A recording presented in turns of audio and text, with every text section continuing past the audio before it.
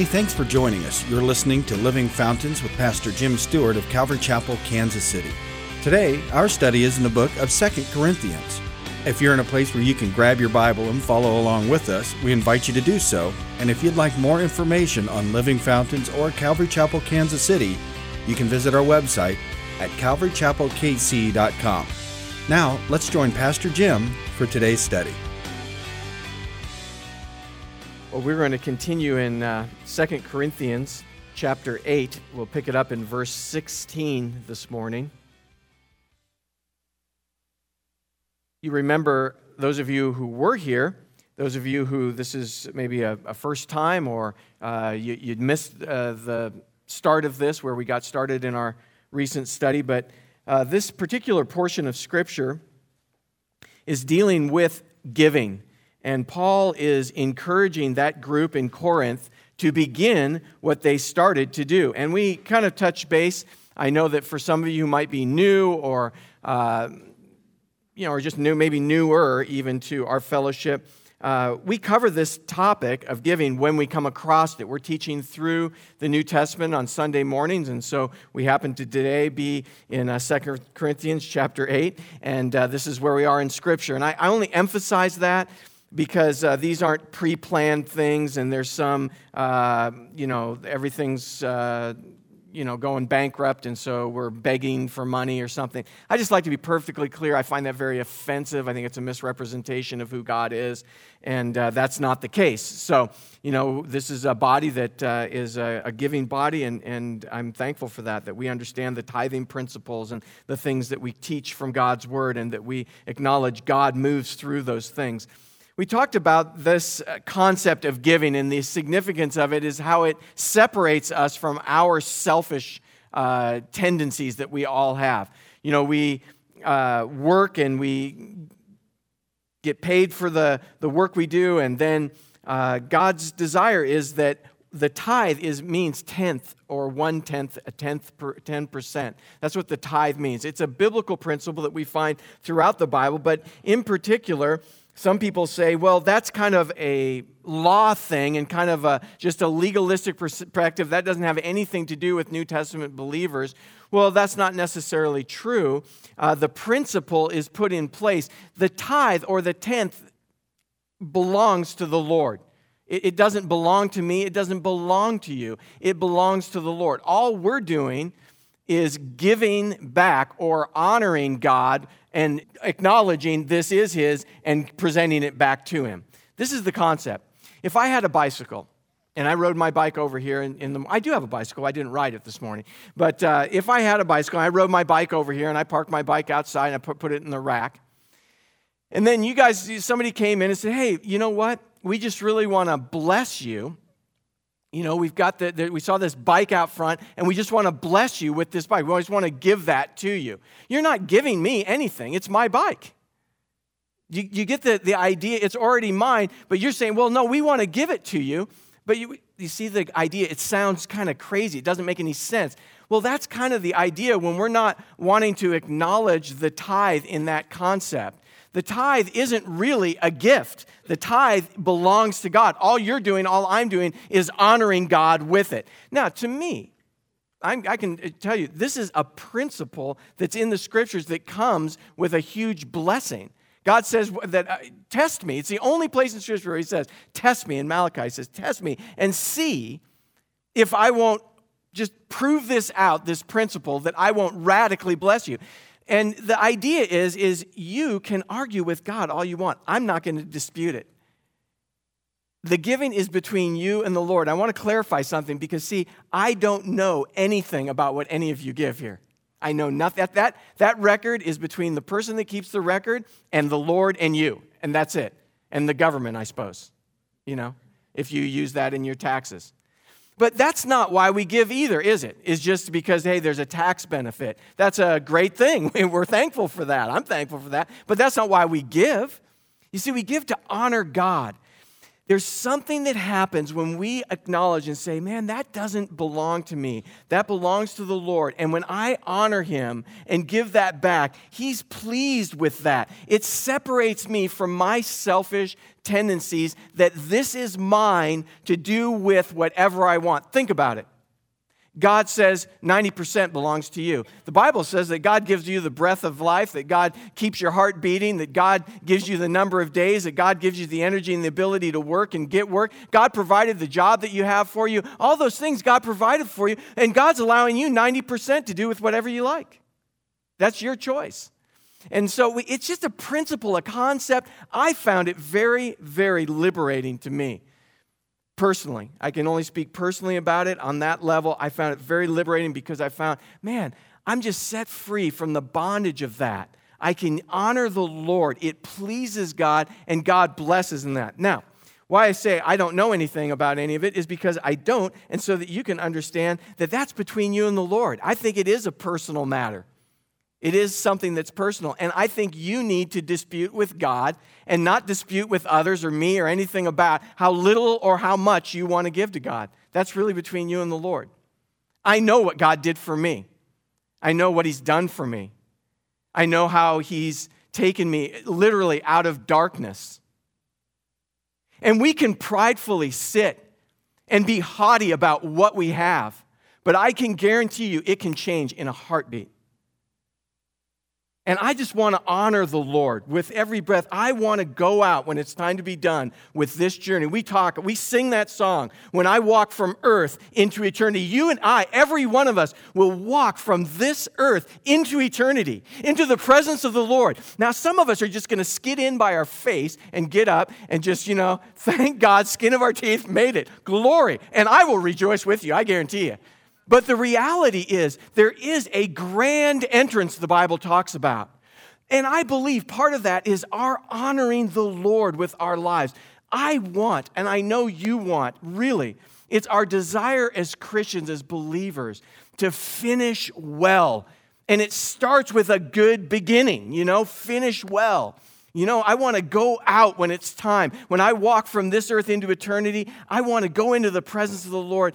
Man, just knowing that I did the best that I could with whatever was entrusted to me. No one will ever demean or diminish, and certainly the Lord will not, if you're doing the absolute best that you can with whatever was entrusted to you. You see, things are entrusted to you and me. We talk about the principle of that and what happens. There's either going to be a big bonfire, wood, hay, and stubble, with what was entrusted to you and what you did with what was entrusted to you, or there's going to be jewels and precious stones and different things, precious metals and stuff that are entrusted to you. It's just the way the principle of honoring the Lord with your life, with your energies, with your resources. So Paul tells this group, the church in Jerusalem is suffering, kind of famine times and difficulties. The church is suffering there. They're brothers and sisters in Christ. The gospel came through you there, right? Jesus was a Jewish man, and it came through that culture, through those people. Those are God's chosen people. We know that through the Word. And the gospel came through there and spread from there to the rest of the Gentile world. The Gentile world, you and I, are the beneficiaries of that. And Paul is just saying, hey, they're struggling there. Let's do something to bless them. Let's bridge that gap that there's kind of the Jewish believers and then there's the Gentile believer. And he's saying, let's bridge that gap. Let's do something and bless them and give to them. So he's doing this collection, letting them, it was on their hearts to be a part of it a year earlier. And now he's saying, hey, let's follow through with this. That's where we're picking it up. And you remember, a year earlier, it was their intent to be a part of it, and he's challenging them, saying, let's follow through with it. When we touched on this last week, that was a very significant thing. Follow through is something that is very, very lacking in our world today. Follow through is severely lacking. There's the good start, but oftentimes poor follow through. And then it's a big statement to our world around us as believers when they see you follow through with things. I know none of us are perfect, believe me. I open my garage door and know it every time I hit the button. It's just, there's plenty of things that are started and not done yet, It's all right there for me to visually see every day. But the reality is that God does honor that, and we want to stay with it and keep working at it and that it might honor Him. But thanks be to God. You remember Titus is the one that's coming through, that's going to collect this and take this along and over to the believers that are struggling. But thanks be to God in verse 16 of chapter 8, who puts the same earnest care for you into the heart of Titus. For he not only accepted the exhortation, but being more diligent, he went to you of his own accord. And we have sent him with the brother whose praise is in the gospel throughout all the churches. And not only that, but who was also chosen by the churches to travel with us with this gift, which is administered by us to the glory of the Lord Himself, and to show your ready mind. Avoiding this, that anyone should blame us in this lavish gift, which is administered by us, providing honorable things, not only in the sight of the Lord, but also in the sight of men. I like this. You'll notice he talks about to the glory of the Lord Himself, in the sight of the Lord. You'll find to the glory of God. You'll find he constantly is using that term. There's something very important about it as far as resources and the things that we do, energies or efforts, that we're doing them unto the Lord. You remember things that we do to be seen by men, and they give the, yay, great job, great job, great job. You get all your kudos. That's it. That's it. It's exactly that. Just dead silent emptiness. That's what you get. This is why we don't talk about all that stuff that much. This is why we don't make a big deal about who's doing what and serving in what capacity and all these different things. We don't want to steal what the blessing might be for them in the Lord. Because those things you and I are to be doing between us and God. Not to be seen by men, because then you've got your reward. This is absolutely the reverse of everything the world tells us. The world tells us that we should be doing things so that people acknowledge us and give us the big pats on the back, and so now we're all encouraged and stuff. No, we're supposed to be looking to be encouraged in our walk as Christians in the Lord, to be encouraged by God, to have God moving us along in our journey, that it's motivated by the Spirit, it's done in the Spirit, and God honors it in His Spirit. Different thought process, different way of working through these things, different than the world sees or acknowledges things. So, not just in the sight of men, but in the sight of the Lord. And we have sent with them our brother in verse 22, whom we have often proven diligent in many things, but now much more diligent because of the great confidence which we have in you. If anyone inquires about Titus, he is my partner and fellow worker concerning you. Quite an acknowledgement. Or, if our brethren are inquired about, they are messengers of the church, the glory of Christ. Therefore, show to them and before the churches the proof of your love and our boasting on your behalf. Hey, man, treat them right. Follow through with what you said you'd do. Man, it's going to be honoring to God. God's going to be pleased and blessed by it, and it's going to do something to encourage other believers. Paul is definitely using that idea of provocation. He's provoking. You know, the Bible says to provoke one another to good works, that kind of challenge or nudge in the right way. There's a right way for you and I to be challenged or to be nudged in our walk with the Lord, to be challenged to move forward, to not just stay in that same state of mind or being, but to move on in our journey with Jesus. Now, concerning the ministering to the saints, it is superfluous for me to write to you, for I know your willingness, about which I boast of you to the Macedonians, that Achaia was ready a year ago, and your zeal has stirred up the majority. He says, man, this is a great thing, what you're wanting to do and how you're wanting to do it. He's saying this is good, and it's really been something that's been a great challenge to others around. I think if our lives represent that, it's healthy.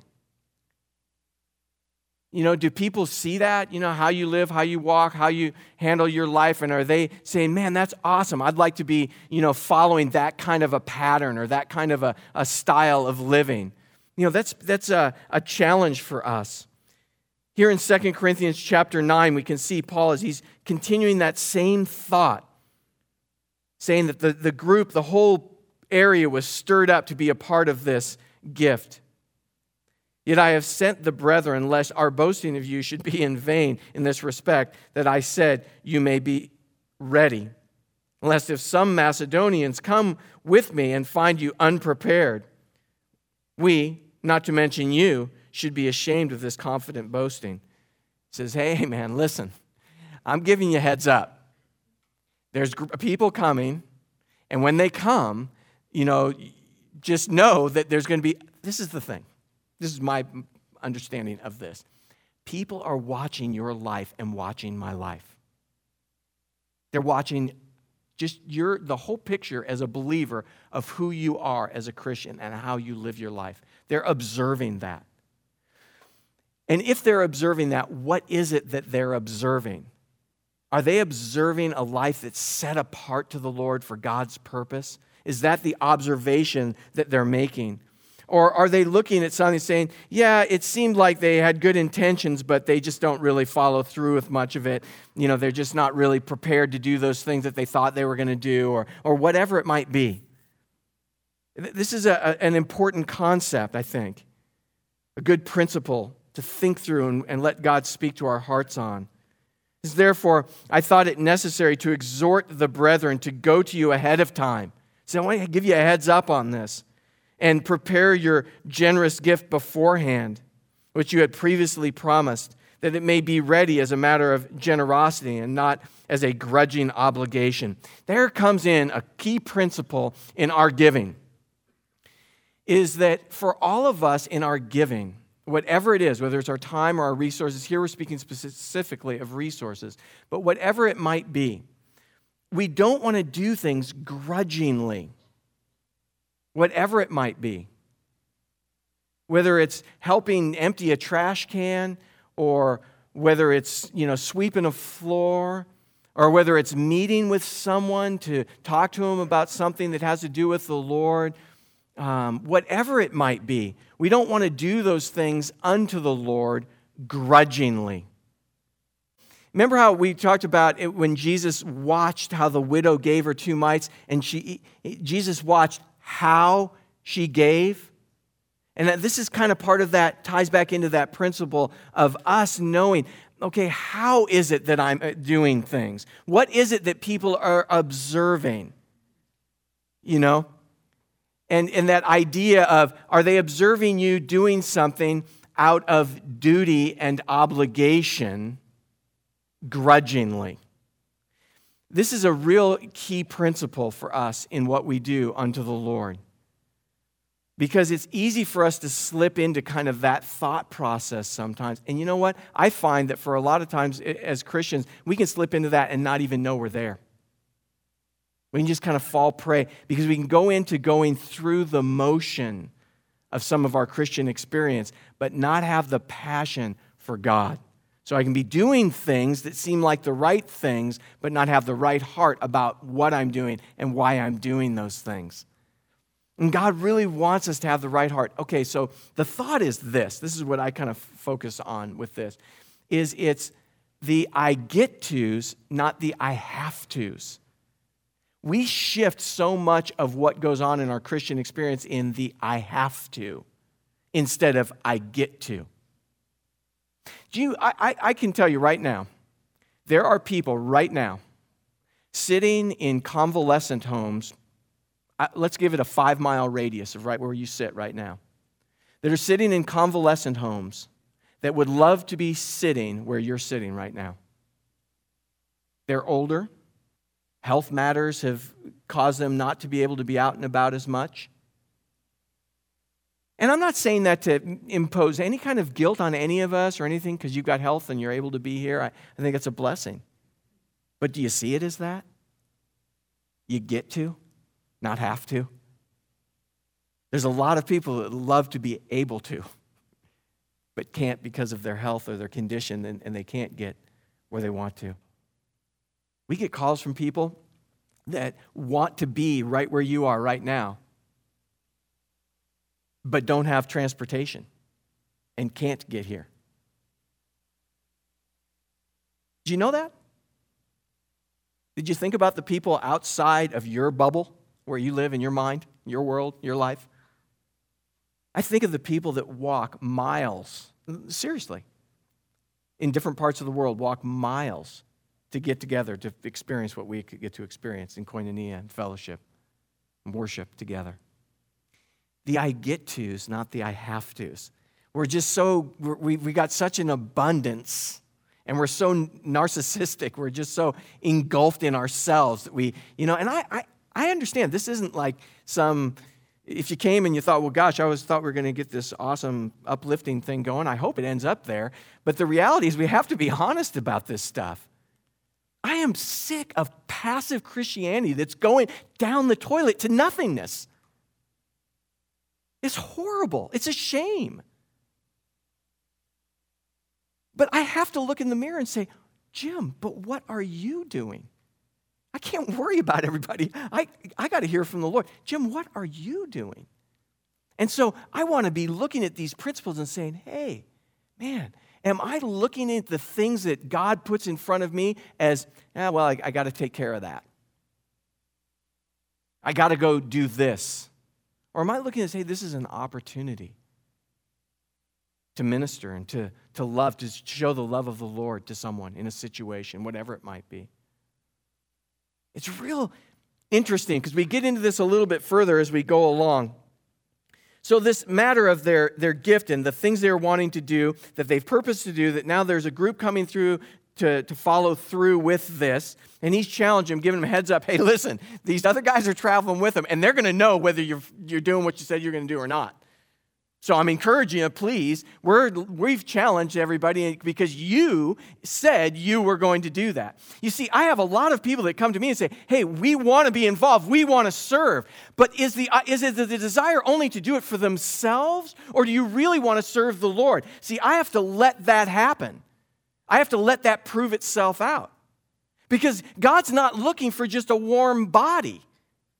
That's not what he's looking for. He's looking for people who have a heart after him to do the things that he wants to do. He's not looking for people that just have this personal agenda to accomplish.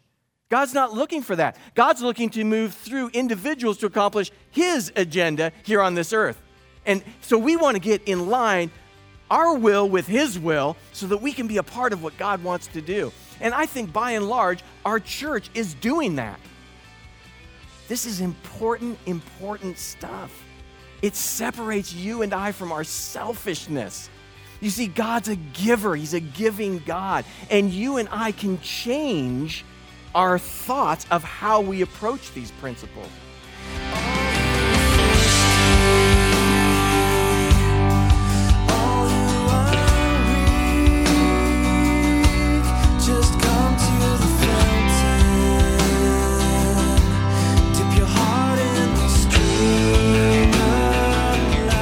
Hi, this is Pastor Jim.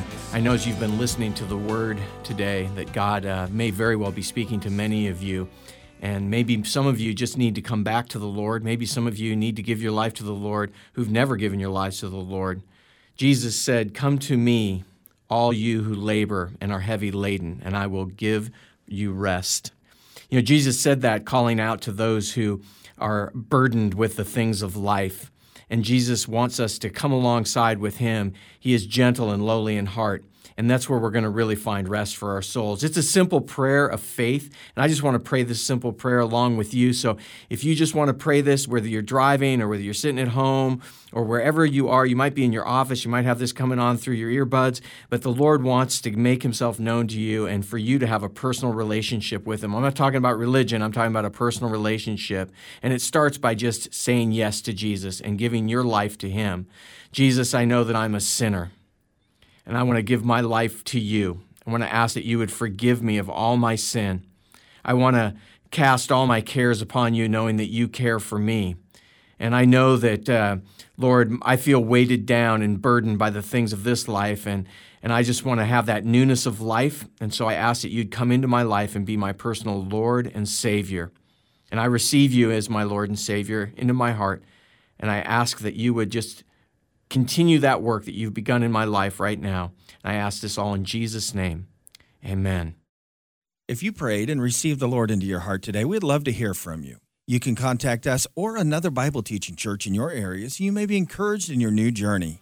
If you'd like more information about Living Fountains or Calvary Chapel, Kansas City, simply visit our website at calvarychapelkc.com. And if you're social media savvy, you can like us on Facebook at facebook.com/Calvary Chapel KC. Also, Living Fountains podcasts are available in the iTunes Store now, and you can download them at no cost. If you're in the Kansas City area and you'd like to join us for worship, we meet in Overland Park on Sunday mornings. The service times and directions can be found at calvarychapelkc.com, or you can simply contact the church office at 913-681-1635. It's been great spending time with you today in God's Word, and we look forward to you joining us next time on Living Fountains.